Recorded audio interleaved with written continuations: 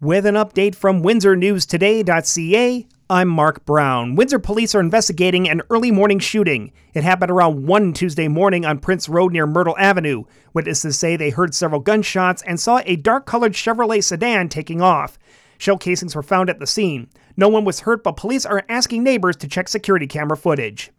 A local MPP thinks Ontario is launching iGaming too soon.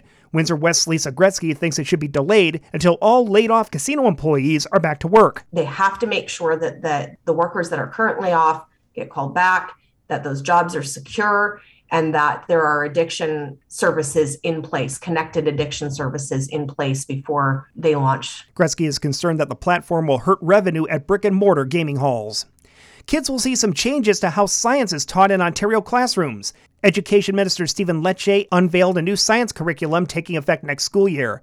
Coding will start to be taught in grade 1. There will also be a greater emphasis on the real-world links between science, technology, engineering, and math. More Western companies are suspending operations in Russia over its invasion of Ukraine. Fox News reports that McDonald's, Coca-Cola, PepsiCo, and Starbucks are among the companies temporarily stopping trade in Russia. Amazon will stop new signups in Russia and Belarus. All of those companies have been criticized for continuing to operate in Russia. Meanwhile, the U.S. and Great Britain have suspended the importing of Russian oil and gas. The BBC reports that Russian oil accounts for 8% of American oil imports. British Prime Minister Boris Johnson says the UK will completely phase out of Russian oil by the end of this year. The Windsor-Essex County Health Unit says 2 men have died from COVID-19 in the past 24 hours. One was a man in his 80s living in the community, and the other a man in his 90s living in long-term care. There were 37 new high-risk cases Tuesday. The active caseload is down to 227, with 30 people in hospital.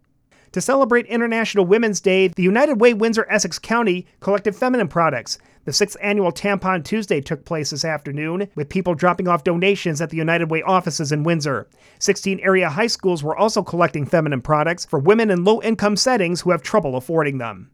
Are you a Tecumseh resident with a story to tell? The town is asking people to share stories and anecdotes about its history as it celebrates its 100th birthday this year. Stories, oral histories, and photos can be shared on a dedicated website all the way up through Tecumseh's Birthday Festival, July 2nd through 4th. In sports, the Red Wings host Arizona Tuesday night while the Maple Leafs are in Seattle. Seattle Seahawks quarterback Russell Wilson has reportedly been traded to the Denver Broncos for 3 players and 5 draft picks. Wilson can veto the deal if he wants. And Canada picked up a gold medal in men's para-Nordic skiing biathlon at the Winter Paralympics in Beijing. Tuesday night's weather, mostly cloudy and -1, partly sunny and 8 Wednesday, mostly clear and -5 Wednesday night. I'm Mark Brown. For more on these and other stories, go to WindsorNewsToday.ca.